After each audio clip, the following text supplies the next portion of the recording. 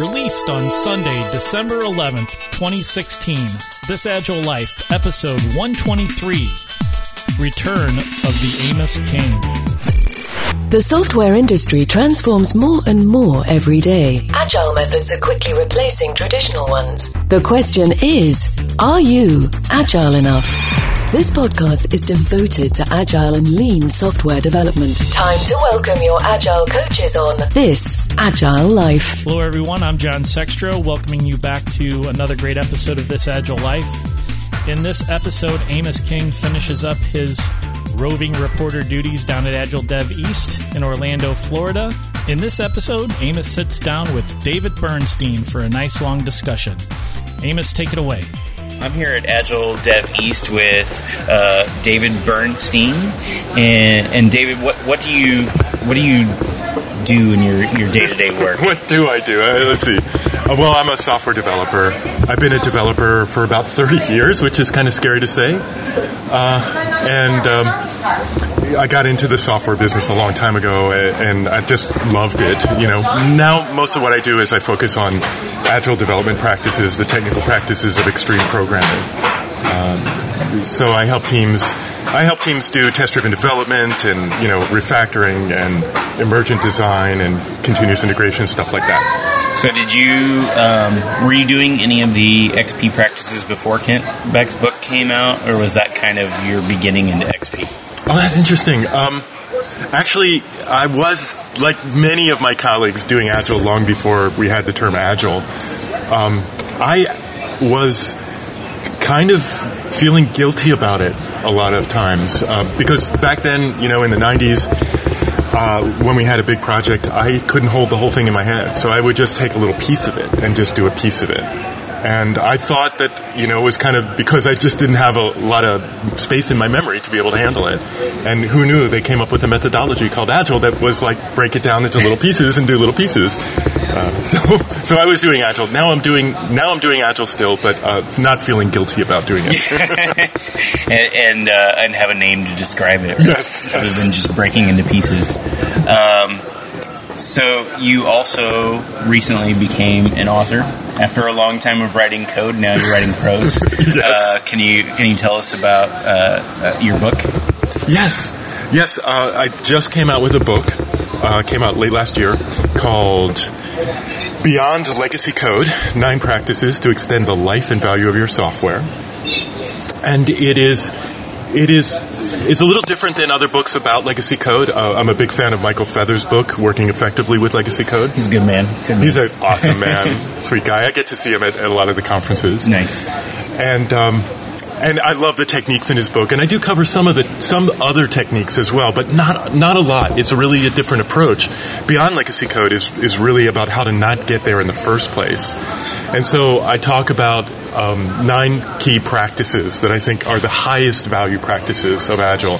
And that's not stand-up meetings and doing iterations. It's more on the technical side, although some of them are non-technical. Like practice 1 is say what, why, and for whom before how. And that's really important because the way we talk about what we need to build has a lot of impact on how we build it. So I really like that idea of before how, and you talked a little bit about why you would say it before how. Can you tell everybody out there? Yeah. Yeah. So I think a lot of times when we're focusing on how to do something, developers, first of all, hear that that's the way management wants it, and so they build it that way. In software development, it's really important to build our code in a way that is not the way most people think of a process, so that it's more maintainable. You know, we want to take advantage of object-oriented programming if we're using an OO environment, and we think about things a little bit differently. This is our expertise as developers. Developers get to dive into the how, but we want to always hide it from the outside world, because when we can encapsulate how we do things in our code and only talk about what we do, it gives us the freedom to change it later. So this is a little bit different than my policy with humans, with other people, which is that I want to be in full disclosure with people. But in software, although I respect my code a lot, I think my objects are should be in service to us. I guess it's not a very enlightened point of view in modern age, but once computers become conscious, I think I could shift that view. Yeah. But in terms of the code itself, if each piece of the code understands just what it needs to do its job, then it gives an enormous amount of flexibility to change it later. And really, that's what my book is about, and that's what a lot of my work is about, is how to build software in a way that's easily changeable. Because it costs 5 times more after software is released to maintain and extend it. That's crazy, but it's a shocking. But as soon as you say it, it's like, well, yeah, I see that every day. Yeah. And I often get story cards that say how.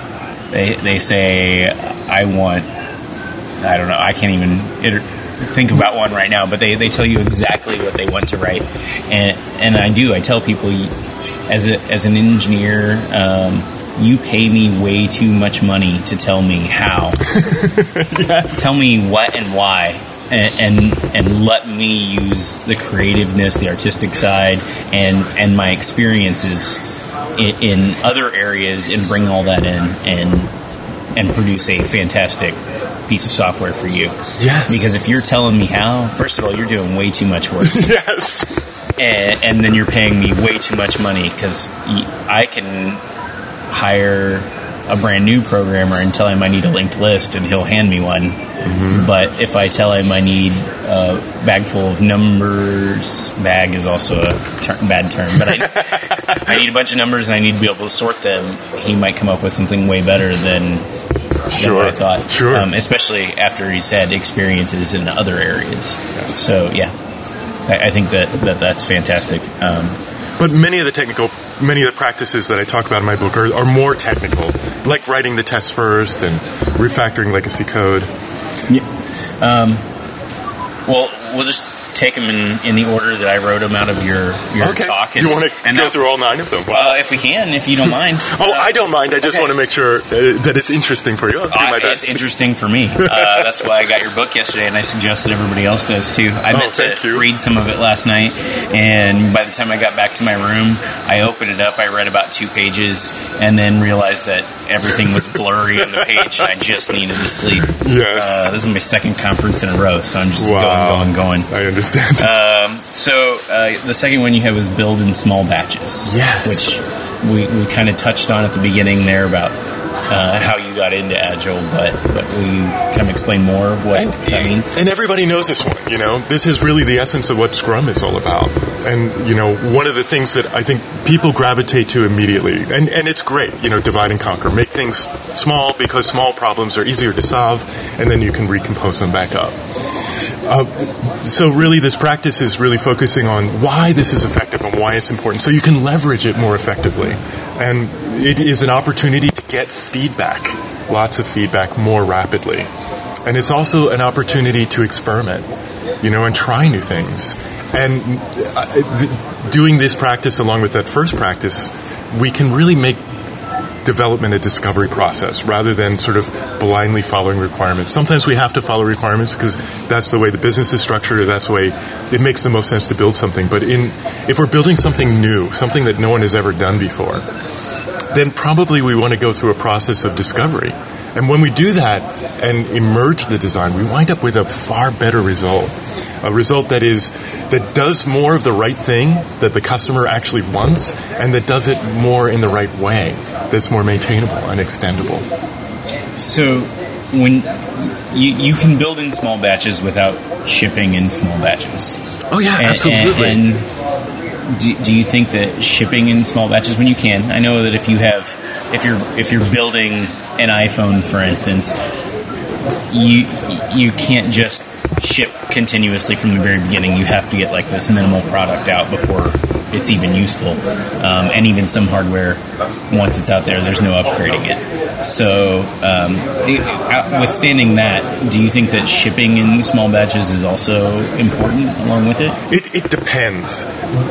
When we ship, how we ship, these are business decisions. And I don't think it's really something that we developers should. I mean, we can have a say in it if it makes sense, but it's really something that the business should decide based on maintenance contracts, based on, seasonality of need for the product or other business factors. But I believe that almost universally we should build software so it's always shippable. And it's not because that we want to ship it at particular times. It's because it makes the most sense to build in that way. It gives us the most flexibility. And it is also the most straightforward way to build if we're building continuously. See, I've worked on so many waterfall projects where, it's a year-long project, and 9 months in, we realize we're 6 months behind. I was always 6 months behind. I just didn't realize it until 3 months before I had to ship. And so I sometimes refer to Agile as telling smaller lies. And I mean it in the most positive way. We can't help but lie to ourselves. And I think that as humans we have to get out of bed in the morning, because facing the unknown is a scary thing. So we want to make sure that what we're saying to ourselves, what we're believing, is going to empower us to do the right things. So when we get feedback, it also helps us get back on track. I like the telling smaller lies. One of our other hosts, Craig, he often says that Agile just puts the truth in your face because you get that feedback so often. It's just jamming it back at you and saying, "No, you were wrong," but that's okay because you can fix it. And he said it's starting to be more honest with yourself than you were when you did 6 month requirements gatherings and things like that. And I have done both. And, and I see. I like the smaller lies, though. I think that's fantastic because we do say, "Oh, I can do that," and then you realize, well, maybe not quite that, right? Or at least not in that time frame or whatever. I was just in a session from Ryan Ripley, and he was a really great speaker. And he said, "What did he say?" He said, "Scrum is not a problem-solving framework; it's a problem-finding framework." So I tweeted that, and it was like the most powerful tweet I've ever done. I keep looking at my phone, and it's like, 200 more people retweeted it. Wow. I'm like, my goodness. So it struck a nerve. But it did for me, too. It makes a lot of sense. Yeah, and I did interview Ryan, and he's been on our podcast before, and he's a good guy. And he is, and has some good insights. Can I also say that I love his podcast as well? Oh, that's fantastic. It is a good podcast. I like listening to it. Yes, Agile for Humans, it's called. Yes, Agile for Humans, which we did make sure we plugged on with him. So, and we post the stuff to each other on Twitter a lot too. So we've got a good community between the two of us, and we're close together geographically, so that helps. Great, that's cool.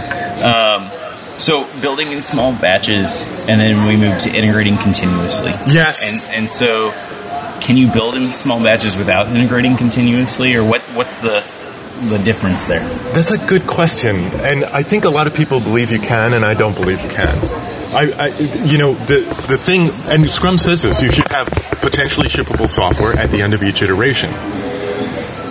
And potentially shippable software means that the software is done and tested. And in order to do that, we can't just say at the end of an iteration, we developers were done with it, now pass it on to QA, who take another 2 weeks or whatever to validate it, or to throw it back at us and say, hey, you got to fix stuff.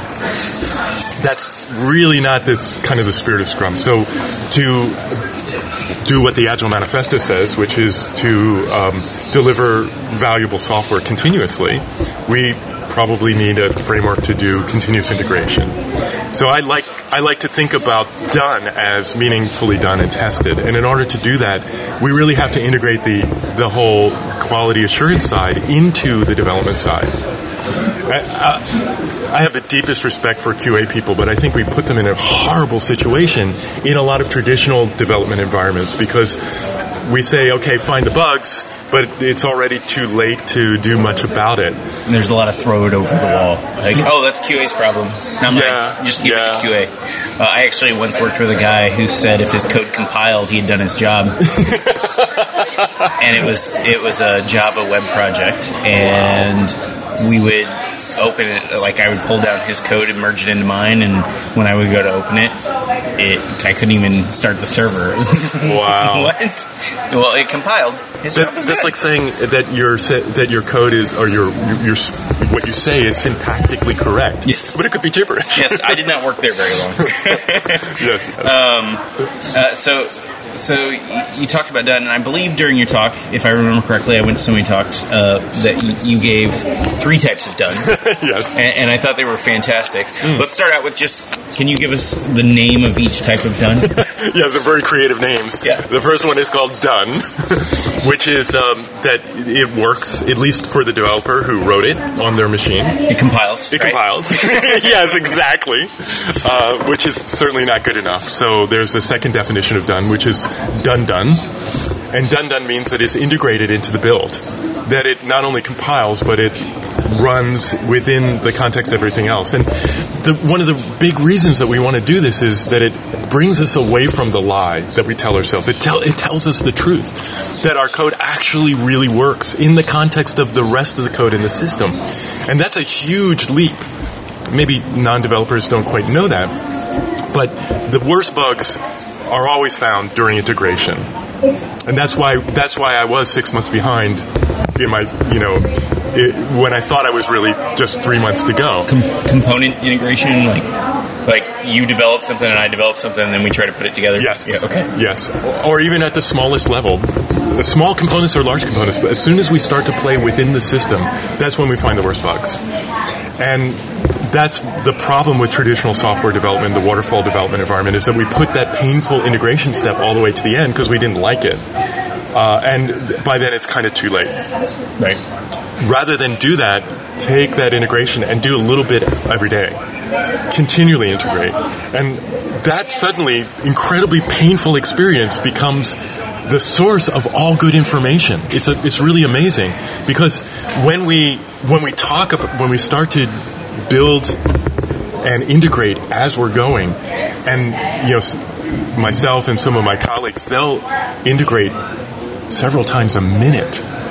Well, maybe not integrate, but they'll run their tests several times a minute. You talked about that yesterday. Arlo. Arlo Belshi. Yeah, friend and a hero of mine. I know who he is. I did not want to mispronounce his last name because I'm terrible with names. But what did you say? Three times a minute. When I look at his server logs, he'll run his tests 3 times a minute as he's building code. That's kind of amazing. And me too. I have to get that green bar all the time. I frequently have tests running that automatically run every time I save a file, but I'm not always committing and integrating with everybody else that often. But getting to the point where I can make a commit 3 times a minute would just make me happy as can be. There are even tools, I forget now the name, because it's early in the morning, but there are tools that every time you type a key on their keyboard as you're developing, it will try to actually do a build. So you get to the end of the line, you hit semicolon, it's compilable, it'll actually compile it, run all the tests. If the tests fail, if they fail, they'll not do anything, but if they succeed, it'll promote it, and you can even set it up to release it.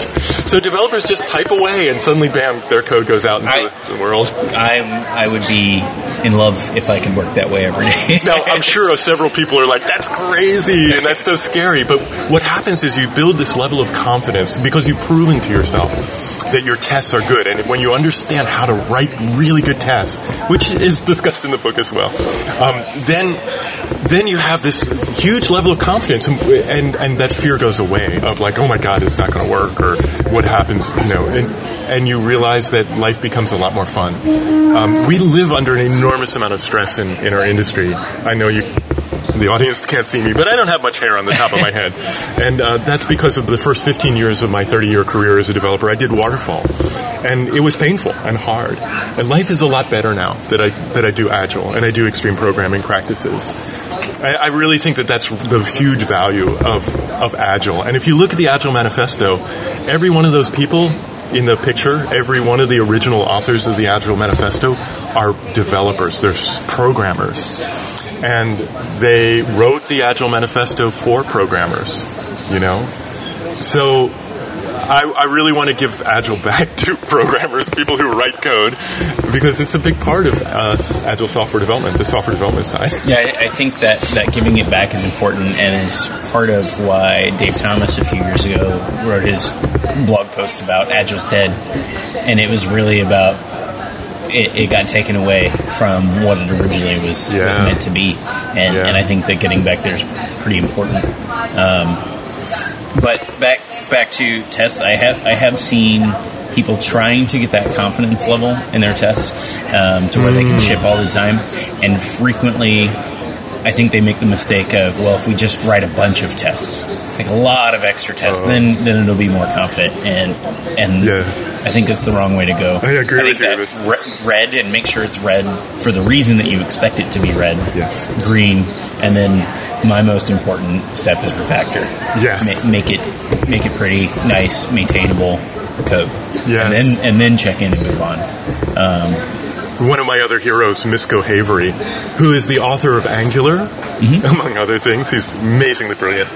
And I like what he says. He says that developers always assume they know how to write a test. No one ever really taught him. And he says, and this is true in my experience as well, that he's met very few developers who know how to write a good test. Yeah, you can write a test, but writing a really good test. Good tests have to be unique. They have to be, as much as possible, implementation independent. Right. And that means that the code that it's testing has to be written in such a way, and its architecture has to be designed in such a way that it's fully testable. It puts you in a nice, loosely coupled state when you can get to that point. But I will say I spent a lot of years in test hell. And at the time, I didn't always know it, but I grew over time. But I think the only reason that I grew is because I continued to do TDD all the time. And I was very relentless about it. Like, this is what I'm going to do. And so I made a lot of mistakes over and over until I saw what those pain points were. And I also had a lot of good teachers around me and developers that I ended up working with that helped move me along. Excellent. And we had a lot of excellent conversations. So I think that's important part of XP too is I'm going to skip now just because of that. I think actually it's the next practice I think that you're talking about, which is collaboration. Yes, it is. It's practice 4. That's what I was going to skip to.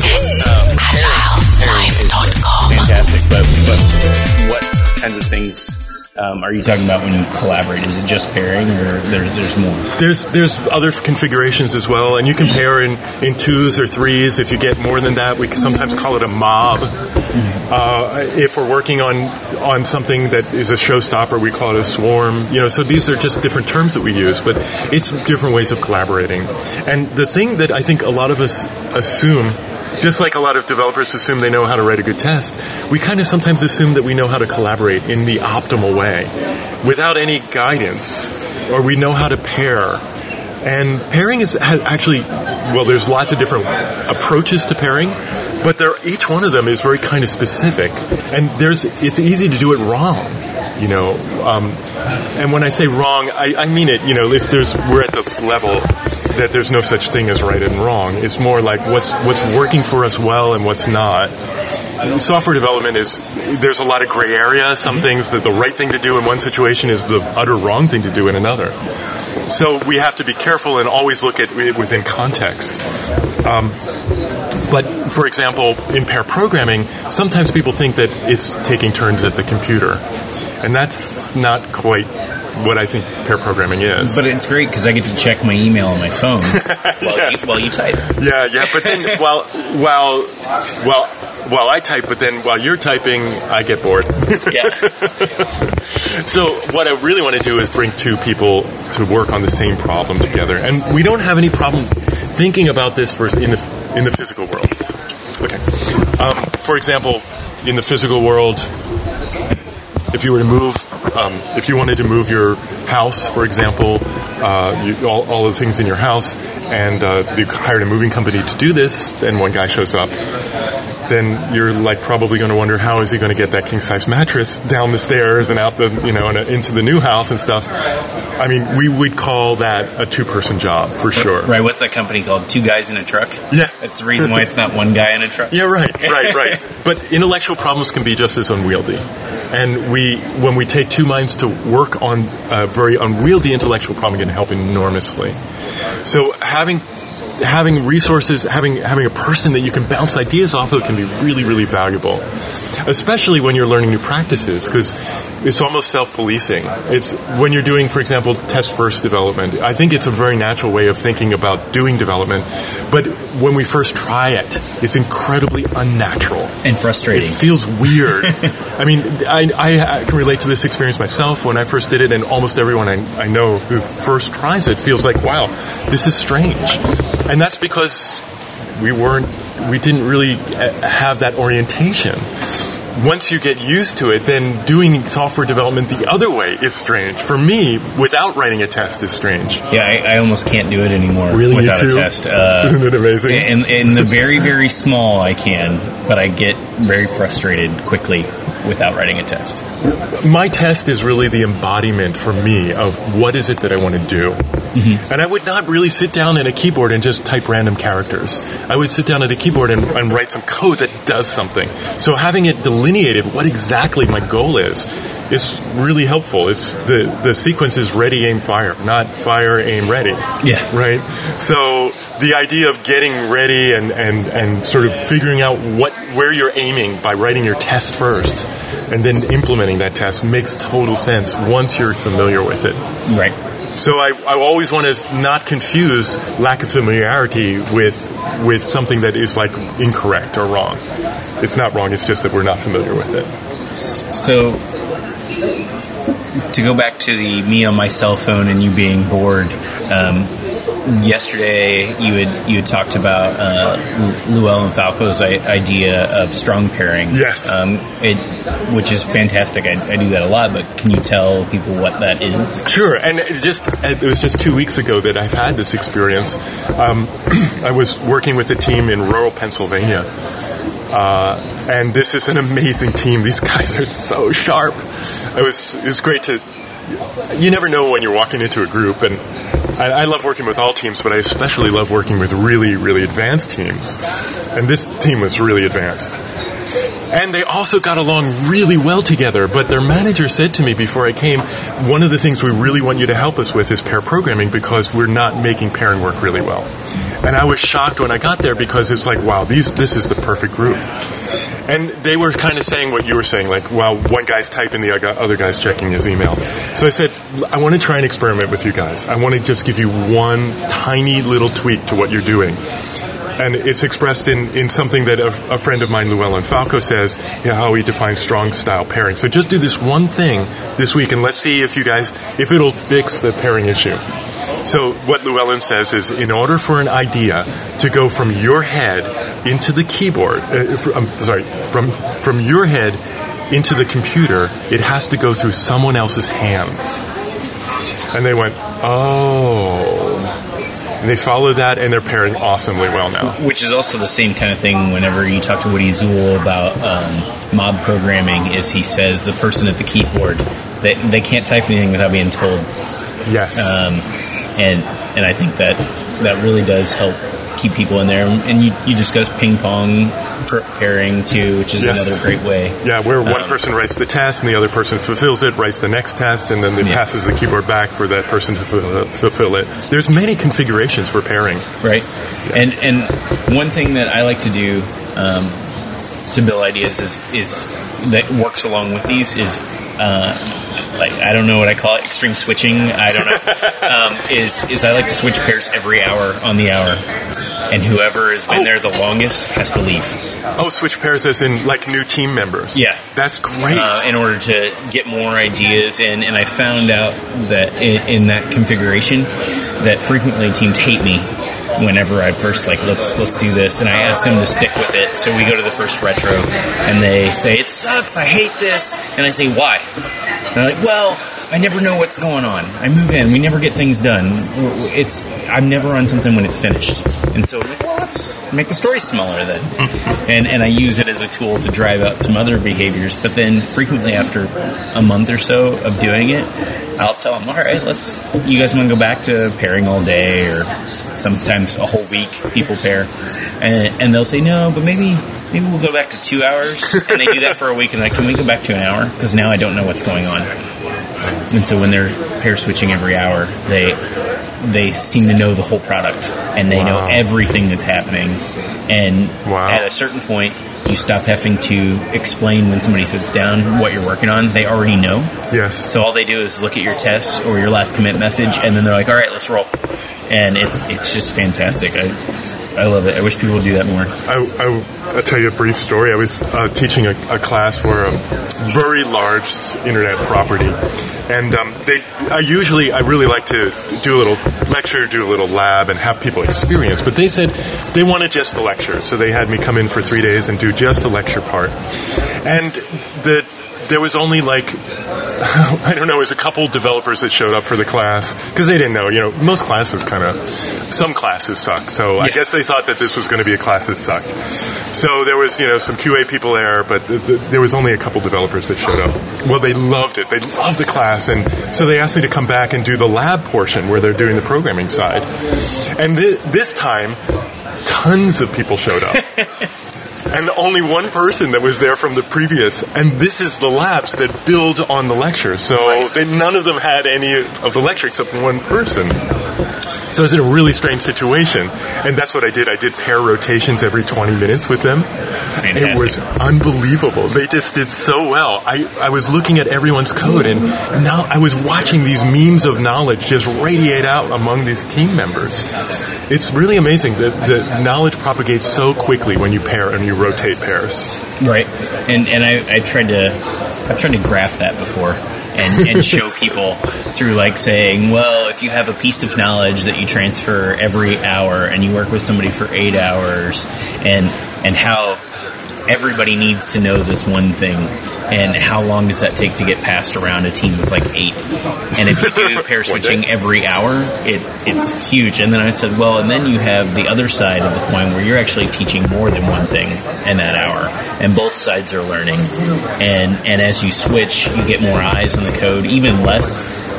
Pairing, I think, gets rid of a lot of need for code review. There's still a good idea to get one more set of eyes and before you just move it on. But that need for code review goes even further down because a lot of times half the team has seen that piece of code at some stage of its development. Yeah, really true. And it also makes it so that high bust factor because everybody on the team knows every part of the system at that point. So anybody can leave and you're good to go. Yes. So pairing is a great way for developers to learn from each other. And when developers get that, they get really excited about pairing. And it's also a great way for developers to really kind of stay focused because when you're sitting with another developer working on a project, you're very unlikely to be checking your email or looking at Facebook or whatever. Right. So managers, when they realize that they're getting a lot harder work out of their developers, they like it too. Yeah, I often say that pairing keeps me out of what I call the wiki hole, which is if I end up on Wikipedia for any reason, I have to click every blue link, and then I have to click every blue link and every blue link until I just force myself to quit because I love knowledge, and so I just keep reading. Wow. So it keeps me out of that. It's a good place to be. Cool. So the next thing was create clean code. Yes. And it's a little bit to Uncle Bob's book. Mm-hmm. I can nod to it, but it's an acronym, right? Yes. And what does that mean? So it's a nod to not only Uncle Bob's book, but the Clean Code Talks, which is one of the Google Tech Talks by Misko Havery. Mm-hmm. And even though it was recorded a while ago, I really highly recommend it. They're really, really valuable, and just Misko, like I say, is really brilliant. He's got some great ideas, and he's a really articulate human being, so I really love his videos. I have not seen those videos. I'll have to go. Do check them out. So clean is also, I'm a developer, so I overload terms, so I had to take a term that was already used, and it's an acronym for the 5 key code qualities that are, I think, fundamental in all software development. I really, there's so many principles in software development that I think developers can benefit from, and I could easily have written 1,000 pages on the subject, and I only had enough room to write one little chapter. So I was thinking, how do I express this? And I came back to these 5 code qualities because I believe that they are even more fundamental than principles like the solid principles and all, because they underlie all good software. The 5 key qualities are, and by the way, I call them qualities, but they're quantitative. You can measure them, which is really cool. They're not subjective. Solid, I'm often trying to explain to somebody why their code isn't single responsibility, for instance, it even gets hard at some levels. Yes. So the first C is that it means that your entity, your object is about one thing, or your method is about one thing. It does follow the single responsibility principle. As Josh Krajewski likes to say, it has one reason to exist, and therefore one reason to change. And I think this is one of the things that when we don't follow this idea of making all of our code cohesive, it can easily distort our domain model. So our domain model is the model of objects. It's the picture of the objects and how they relate to each other. And they should reflect what we're actually doing, what the context is that we're building, so that you can look at the domain model either as a developer or a subject matter expert and go, oh yeah, this is sort of how we would lay out our system. It should be kind of intuitive and understandable. And as soon as we start to say, oh, I just have this little functionality, I don't need to make a whole nother object to do that. There's this overhead when you create an object. It's, 8 whole keystrokes that you have to type? Yeah. CLASS space curly bracket and curly bracket. Hey, 8 characters. How hard is it to make a file? I know, but my somehow editor makes it super easy. We're tempted not to do it for some reason. Right. But when we do that and we start to load in to existing objects new behaviors that don't belong there, we wind up distorting the domain model, and it becomes very hard to understand what's going on. And it also starts to conflate multiple different concepts with each other so that they're coupled together. And when you want change one, it can affect the other, even though it shouldn't, and things like that. So cohesion is the first of the 5 code qualities. Mm-hmm. Loosely coupled is the second. Is another way that we can make it easier to inject dependencies and make it easier to test, because we can remove dependencies when things are loosely coupled or talking through abstractions. It just makes each entity much more testable. I believe that's a good thing. Yeah. Encapsulation. And my definition of encapsulation, that's the E of clean, is hiding how we do something and only presenting what we're doing. So when we're presenting what we're doing, we're talking about what it is, but we're hiding those implementation details. And that gives developers the freedom to change those details later without it affecting other parts of the system. So you probably wouldn't have a method that asks for, it wouldn't have the word hash in it, or right. a name of a variable saying hash, because then that binds it to its implementation one particular detail. Data structure. Right. Talk about what you want to get out of it rather than how you're doing it. Right. Yeah. It's a mental shift. It's a really important shift. And it's something that is not so easy to do, but it is our specialty as software developers. It's kind of like our prime directive, which is to straddle between the how and the what. We get to go into how things are, but we got to hide that from the rest of the world and only present what. I like that way of looking at it, the how and the what. Yeah. And I see often the how getting pushed out to the world, and so it can happen very subtle ways too. Like you said, even like just mentioning the name hash in a method name, and suddenly you're bound to that. And it makes people think in a certain way because of that. Yeah, exactly. And I think that that's the reason why some dynamic languages are really popular, is because they can get you away from that, or interfaces in Java is because they get you away from the actual weeds of how it works, and they get you to what I'm after. Yes. A in clean. Oh, thank you.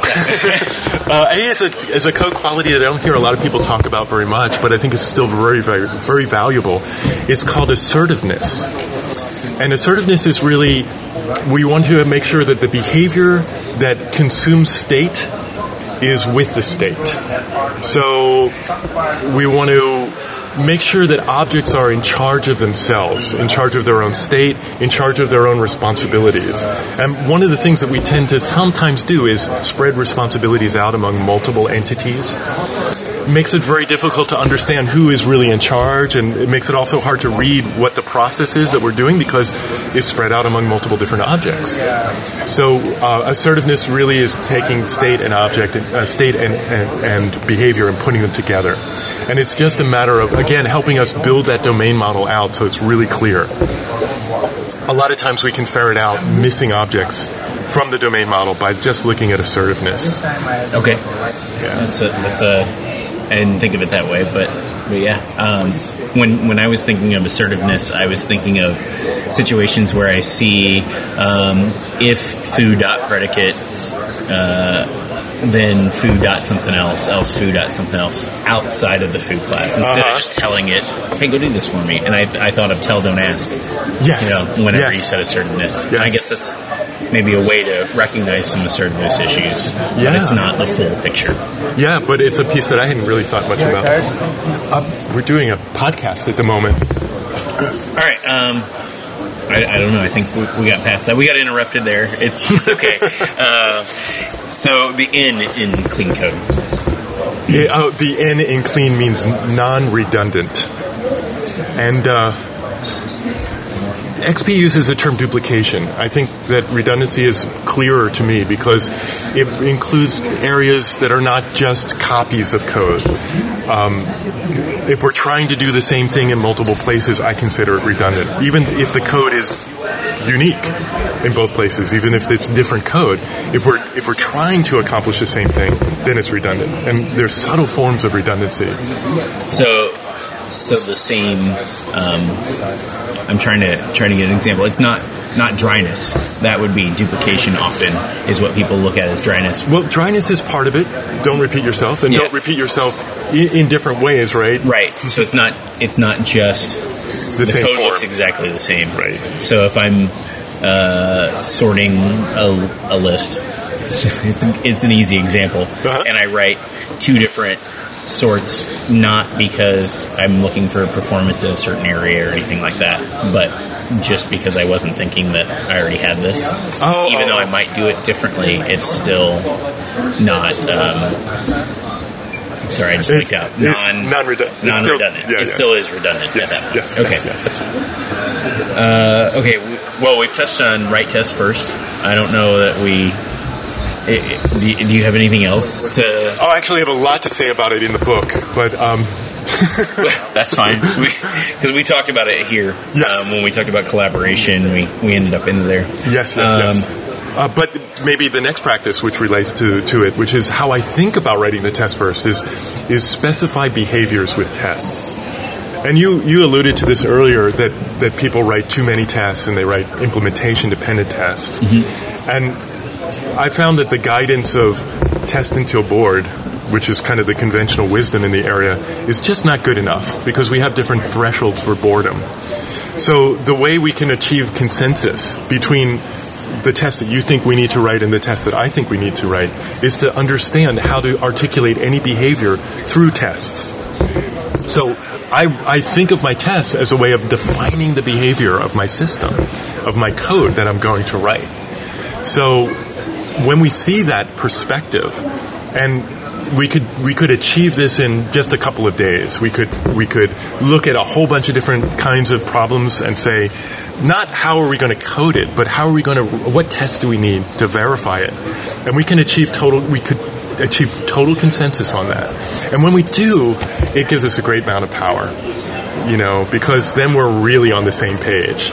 Even if our implementations are different, we know those points that we want to connect on, which I think is very, very powerful and useful. I found a good way to get there is really make sure that you have that red step first. Yes. Because I see a lot of tests get written where it's already green whenever they write it. Yes. And I often ask, when I'm working with somebody and I see that, I say, so where did that test get us? Why did we write that? Did it further the project along? And then if they say, well, nowhere, then I'm like, okay, well, let's remove it and try that again. And so I spend a lot of time removing tests. Yes. Well, and that's where you get the behavior. And I do understand that tests sometimes are communication. And so I've had people say, oh, well, I want this case in there, or I want this in there because I think it helps communicate it better. Sure. And then I often say, well, can we drop the other one then that also tests this? Like, why? And at least that gets a conversation going. It makes for a great pairing session whenever you have those conversations, even if we end up keeping all the tests. I love having that conversation. So, since we're talking about communication, I want to know from you, what are your thoughts about comments in code? You've not listened to the podcast. I hate comments in code most of the time. Actually, one of the other hosts of the podcast, we were working on a project together at one point, and he wanted to put a comment in the code, and I said, why don't we just alias this method name to what your comment is, or make this call one that explains that, and I should have just let him put the comment in. I didn't. We had like a 45-minute argument, at which time someone else on the team said, like, they came over and they're like, I agree with you. Nobody can hear me. They like whispered, I agree with you. Yes. Yeah. But it's time, just let him put it in. It's not a big deal. And so I was like, fine. And I sat down and I started to write like a 4-paragraph comment that really should have been one sentence about exactly every detail of what this meant. But I think that's where you get into intention revealing code. Yes. Is that if you can't communicate it through the code, maybe your abstraction is wrong, or maybe you just need to sit back and think. And I think so many times in our career field, people measure their worth by how much they type and not by how much they think. Yeah. And a lot of times you need to take a step back. I actually have a friend who writes Haskell full-time for a living in Portland. And other people that I've talked to that have Haskell have said the same kind of things, that they write a whole lot less code and think a whole lot more, and they get about the same amount accomplished. Yes. And I always point out that it's because Haskell is so entirely difficult that they have to think that much. But I really like Haskell. It drives my head crazy sometimes. Well, and I'm sure a lot of your listeners would agree. And I'm not down on all comments. I think why comments can be very useful, why we're doing something. But what we're doing should be expressed by the code. So I feel like the why comments belong in a commit message. And the reason why they belong in a commit message is because the why lives with the code that's written at the time that it's written. And as that code changes, frequently the comments above don't actually change. And so the why has changed. And so I try to encourage people more often, whenever you look at some code and you're confused, read the commit messages for every line in that piece of code. And sometimes those commit messages say, I'm also not a big fan of one-line commit messages. Things like have the -m flag where you can put the commit. I hate that. I just wish it wasn't there. I wish it always opened up an editor. But I've also seen teams try to make comment length requirements before the build will even accept the commit, and then you get like garble, just people mashing the keyboard, no words actually, just to meet that requirement. Wow. So I give people that. Sometimes you get frustrated.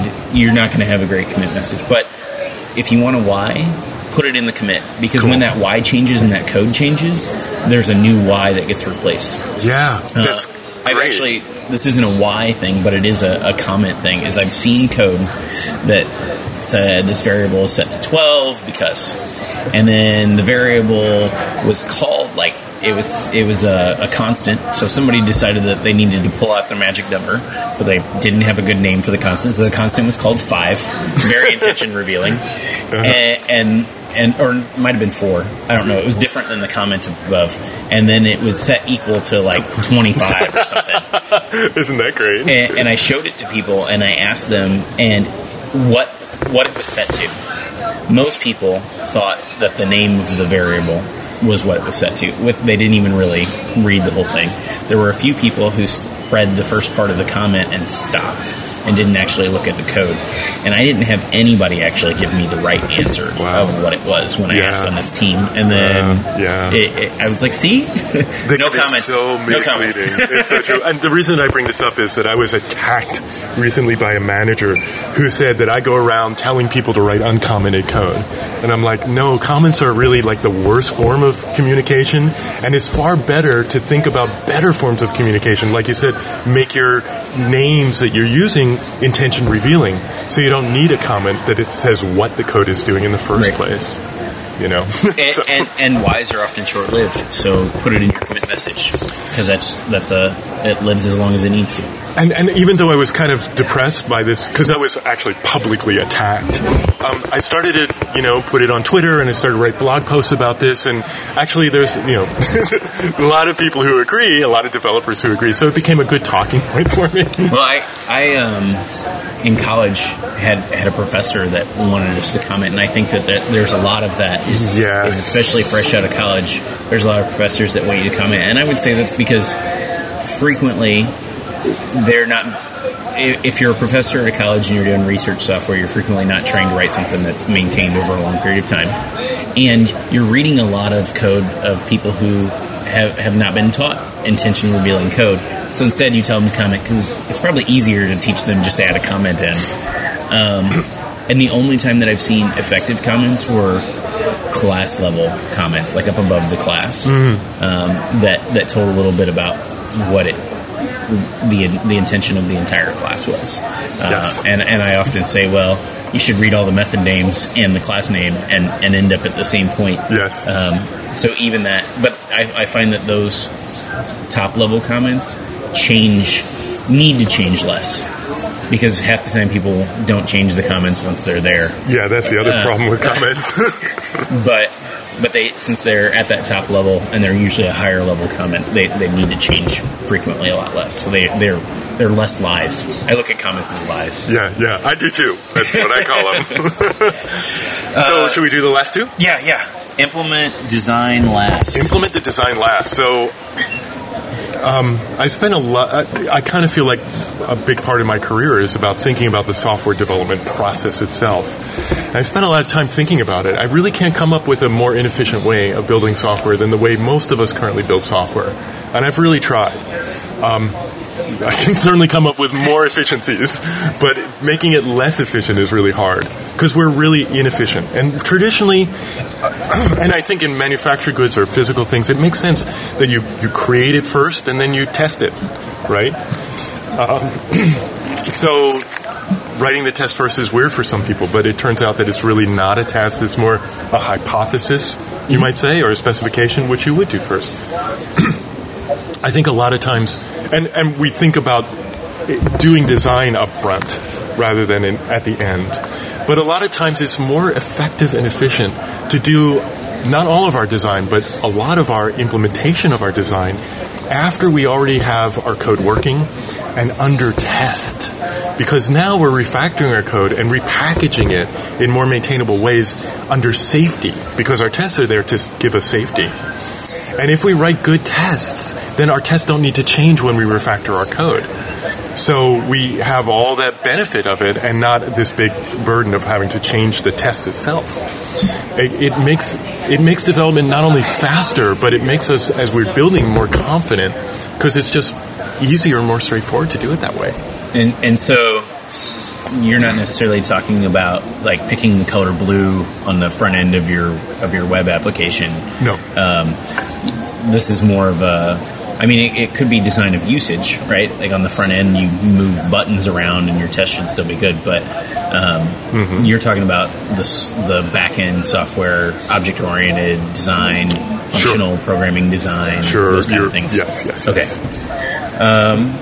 And then the last final practice is refactor legacy code. And the reason that I've taken this idea of legacy code and put it all the way to the end of the book is that we have to really understand what good code looks like before we can talk about changing bad code into good code. We have to know what our target is.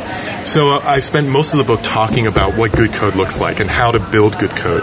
And then those same tools and techniques, those intellectual tools that we're talking about, can be applied to our existing code, and we're cleaning up our legacy code.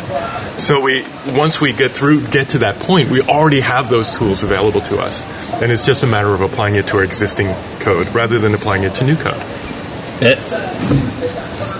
I don't know that there's much to say on that. You said bad code in there, and I think that I often have to tell people when I say this legacy code or this bad code, it's not a reflection on you as a developer. Yes. I'm not saying that you're a horrible person. We all do the best we can with the information we have. Yes. And I'm saying that yesterday, I frequently say yesterday me is an idiot. And when I don't think yesterday me was an idiot and I didn't learn something new, then I'm not happy in my career. Then for me, today's me is an idiot. Yeah. And sometimes yesterday me catches up to today me, and 10 minutes ago me was an idiot. But so I try to kind of put that on me a little bit when I am talking to other developers, is that, look, yesterday me wrote bad code. This code is not good code, and you need to separate yourself from that. So I think that working with legacy code, even your own code can be legacy. Oh, absolutely. And so it's okay to let it go. Yes. And to make change. Yes. I think that's really important. And it means that we're always growing. If I don't see myself, if I don't look back at the code I wrote 2 years ago and go, oh my God, that's horrible. Who wrote that? Oh my God, it was me. Then I don't feel like I'm growing, you know? Yep. I actually had once somebody told me that they had worked on a project that I had worked on a couple years before, and they said, we haven't really had to change anything on it. And I was like, well, what is wrong with you? I was really surprised, and they just said that they hadn't really had any bugs, so they hadn't looked into it. And then one guy, after he looked into it, was like, oh, I need to rewrite this. Yes. Well, thank you, David. I took a whole lot more of your time than I intended to. Oh, it was great fun. Thank you. I want to just mention, if I can plug the book. Yeah. So the book, because we've been talking about it, I just want to make sure that we have the title. It's called Beyond Legacy Code, 9 Practices to Extend the Life and Value of Your Software. You can get it from either my publisher, Pragmatic Bookshelf, or on Amazon. If you go to beyondlegacycode.com, it'll redirect you to Amazon, and you can, see a video and read more about it or pick it up. I wrote it, even though I'm talking about technical practices, in common sense terms. I wrote it so that you can give it to your manager or your executive or the CEO of the company, and they can understand the reasoning behind these practices, because that's really where the gap, I think, is. And even us developers sometimes could benefit from learning a little bit more about the why behind the practices, and that's what I stress. There is only one code example, so it's not like a deep technical book. Although I'm talking about deep technical concepts, I really want to boil it down to common sense so that management and developers can get on the same page about them. And I think that's the real benefit of the book. And I've seen it go to a company and it go up the chain and down the chain, and suddenly everybody's in code, just totally connected and understands the value of these practices. It seems to help. That's fantastic. And even if you can't get your manager to read it, it can give you some talking points as a developer that you Absolutely. Can say, here's why I think we should do this. I call it ammo. It gives you tons of ammo for doing these technical practices when appropriate.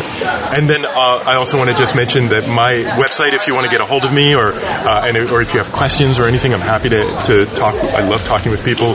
Is tobeagile.com, TOBE, like to be or not to be, agile.com. And people can get a hold of me there, and I'm happy to talk with you. And Twitter was also at tobeagile, yes, correct? Yeah. Yes, okay. yes. I tweet about this stuff all the time. Fantastic. Well, thank you for taking your time today. I really appreciate it. And enjoy the rest of your conference, and have a safe trip home. Thanks so much, Amos. All right, have a good day. Bye-bye. This Agile Life is brought to you by a community of Agile developers and coaches aspiring to spread the word about this groundbreaking approach to software development. Join us at thisagilelife.com/community.